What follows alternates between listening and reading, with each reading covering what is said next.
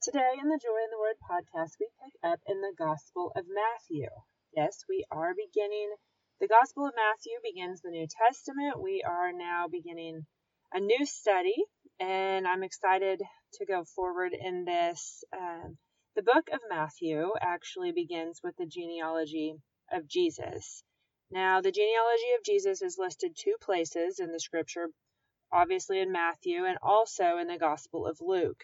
And there are several differences between the two Gospels, and I just want to read that to you, not in my own words, but in the words of biblical scholars, so that you understand exactly what the differences are. So it says Matthew begins with Abraham, that's the father of the Jewish people, while Luke traces the line in reverse order and goes all the way back to Adam. This shows Jesus' relationship with the entire human race. From Abraham to David, the genealogies of Matthew and Luke are almost the same. Now, from David on, they're different. So some scholars suggest that Matthew traces the legal descent of the house of David using only heirs to the throne, while Luke traces the complete line of Joseph all the way to David. But they think the more likely explanation is that Matthew follows the line of Joseph, which is Jesus' legal father. Obviously, we know it's not his genetic father, since God is his father. And then Luke emphasizes that Mary, being Jesus' mom, is actually his blood relative. And so basically we're getting the line of Joseph and the line of Mary, and there are those notable differences as we go through them. So I'm going to read what the book of Matthew says as the genealogy of Jesus, and like we said before, it is mostly the legal one and through Joseph. It says the record of the genealogy of Jesus Christ, the son of David, the son of Abraham. Abraham was the father of Isaac, Isaac the father of Jacob, Jacob the father of Judah and his brothers. And of course it lists Judah, since Jesus comes from the line of Judah. Judah the father of Perez and Zerah, whose mother was Tamar. Perez the father of Hezron, Hezron the father of Ram, Ram the father of Amminadab, Amminadab the father of Nahshon, Nahshon the father of Salmon, Salmon the father of Boaz, whose mother was Rahab, Boaz the father of Obed, whose mother was Ruth, Obed the father of Jesse, and Jesse the father of King David. David was the father of Solomon, whose mother had been Uriah's wife. And we know from the book of Luke, and we know through that genealogy, that Jesus actually comes from the line of Nathan, not from the line of Solomon. Solomon the father of Rehoboam, Rehoboam the father of Abijah, Abijah the father of Asa, Asa the father of Jehoshaphat, Jehoshaphat the father of Jehoram, Jehoram the father of Uzziah, Uzziah the father of Jotham, Jotham the father of Ahaz, Ahaz the father of Hezekiah, Hezekiah the father of Manasseh, Manasseh the father of Ammon, Ammon the father of Josiah, and Josiah the father of Jeconiah and his brothers at the time of the exile to Babylon. And they point this out very specifically because the Babylon exile was such a focal point in the history of the Israelites. It says after the exile to Babylon, Jeconiah was the father of Shealtiel, Shealtiel was the father of Zerubbabel, Zerubbabel the father of Abiud, Abiud the father of Eliakim, Eliakim the father of Azor, Azor the father of Zadok, Zadok the father of Achim, Achim the father of Eliud, Eliud the father of Eleazar, Eleazar the father of Methan, Methan the father of Jacob, Jacob the father of Joseph, the husband of Mary, of whom was born Jesus, who is called the Christ. Now here's the thing that ties all of that together and why it is so relevant, because God is perfect in every detail down to every birth in every generation. So verse 17 says, thus there were 14 generations in all, from Abraham to David, 14 from David to the exile to Babylon, and 14 from the exile to the Christ. So 14 generations, and 14 generations, specifically and exactly, down to the detail of every single person that was born. Nothing that God does is on accident. Now, picking up in verse 18, it is entitled The Birth of Jesus Christ. And we've talked about this extensively in our discussion of the birth of Christ in our Christmas podcast, but we're going to go through it specifically here again in the book of Matthew. This is how the birth of Jesus Christ came about. His mother Mary was pledged to be married to Joseph. But before they came together, she was found to be with child through the Holy Spirit. Because Joseph, her husband, was a righteous man and did not want to expose her to public disgrace, he had in mind to divorce her quietly. But after he had considered this, an angel of the Lord appeared to him in a dream and said, Joseph, son of David, do not be afraid to take Mary home as your wife, because what is conceived in her is from the Holy Spirit. She will give birth to a son, and you are to give him the name Jesus, because he will save his people from their sins. All this took place to fulfill what the Lord had said through the prophet.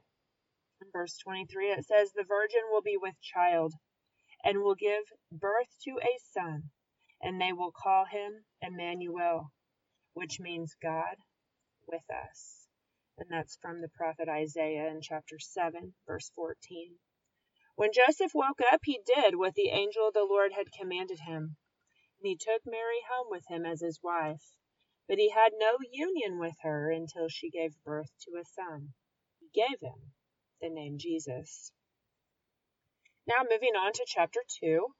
This portion of the chapter is entitled The Visit of the Magi. And this is only discussed here in the Gospel of Matthew. The Magi were men from the east. This is where we get the word magic. Actually, the root word is the same, but it actually means wise men. It really has nothing to do with magic as we understand it today. So these wise men, as we call them, and we actually don't even know that there were 3 of them. We just know that there were a group of these wise men, which we've actually discussed this in greater detail in the discussion of the birth of Jesus. So it says, after Jesus was born in Bethlehem in Judea, and this is to indicate that, again, Jesus is from the line of Judah. It says, during the time of King Herod, and this is Herod the Great, Magi from the east came to Jerusalem and asked, where is the one who has been born King of the Jews? Now these are people that came from somewhere else, from far off. They're not Jewish. They're clearly Gentile people, men from the east. And yet they recognize that Jesus is the King of the Jews. We saw his star in the east and have come to worship him. When King Herod heard this, he was disturbed, and all Jerusalem with him. When he had called together all the people's chief priests and teachers of the law, he asked them where the Christ was to be born. In Bethlehem in Judea, they replied, for this is what the prophet has written. And this is the prophet Micah that has written this. It says, but you, Bethlehem, in the land of Judah, are by no means least among the rulers of Judah. For out of you will come a ruler who will be the shepherd of my people Israel. Then Herod called the Magi secretly and found out from them the exact time the star had appeared. He sent them to Bethlehem and said, go and make a careful search for the child. As soon as you find him, report to me, so that I too may go and worship him. Of course, Herod has ulterior motives here, but is lying so that he can find out where Jesus is. Obviously, his plan is to kill him. After they heard the king, they went on their way, and the star they had seen in the east went ahead of them until it stopped over the place where the child was. When they saw the star, they were overjoyed. On coming to the house, they saw the child with his mother Mary, and they bowed down and worshipped him. Then they opened their treasures and presented him with gifts of gold, frankincense, and myrrh. Now this is why people assume that there were 3 wise men, because there were these 3 gifts that they brought. All of these gifts being of the greatest value, of the most amount of understanding of a gift that you could give to someone. They brought their very best, the gold, the frankincense, and the myrrh. And having been warned in a dream, they did not go back to Herod. They returned to their country by another route.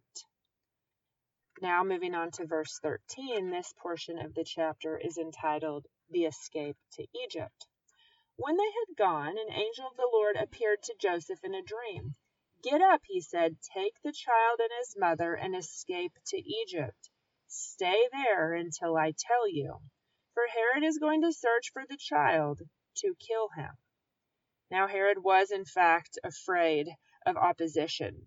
He was a ruthless dictator practically that did everything that he could to eliminate anyone who might take over his crown. He was actually known for murdering his own wife, his 3 sons, his mother-in-law, his brother-in-law, his uncle, and many other people. So this was simply a continuation of his ruthlessness.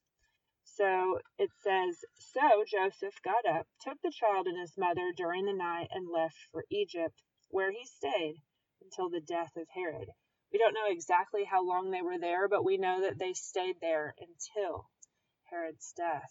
And so was fulfilled what the Lord had said through the prophet, Out of Egypt I called my son. And this was Hosea that spoke these words, saying, Out of Egypt I called my son. And you'll remember that originally Israel, as a group of people, they went to Egypt. And they were slaves there for 400 years. You'll remember the story. And then the Lord sent Moses, and he brought them up out of Egypt. And he called them into a land of milk and honey, a promised land, a land where he wanted to be their father and have them rely only on him. So he called them up out of Egypt as a foreshadowing. And now then he's calling Jesus up out of Egypt. So when Herod realized that he had been outwitted by the Magi, he was furious. And he gave orders to kill all the boys in Bethlehem and its vicinity who were 2 years old and under, in accordance with the time he had learned from the Magi. Then what was said through the prophet Jeremiah was fulfilled, and that's in Jeremiah chapter 31. You'll remember that he said, A voice is heard in Ramah, weeping and great mourning, Rachel weeping for her children and refusing to be comforted because they are no more. So then picking up in verse 19, this is after Herod died and they returned to Nazareth. It says, An angel of the Lord appeared in a dream to Joseph in Egypt and said, Get up and take the child and his mother and go to the land of Israel, for those who were trying to take the child's life are dead.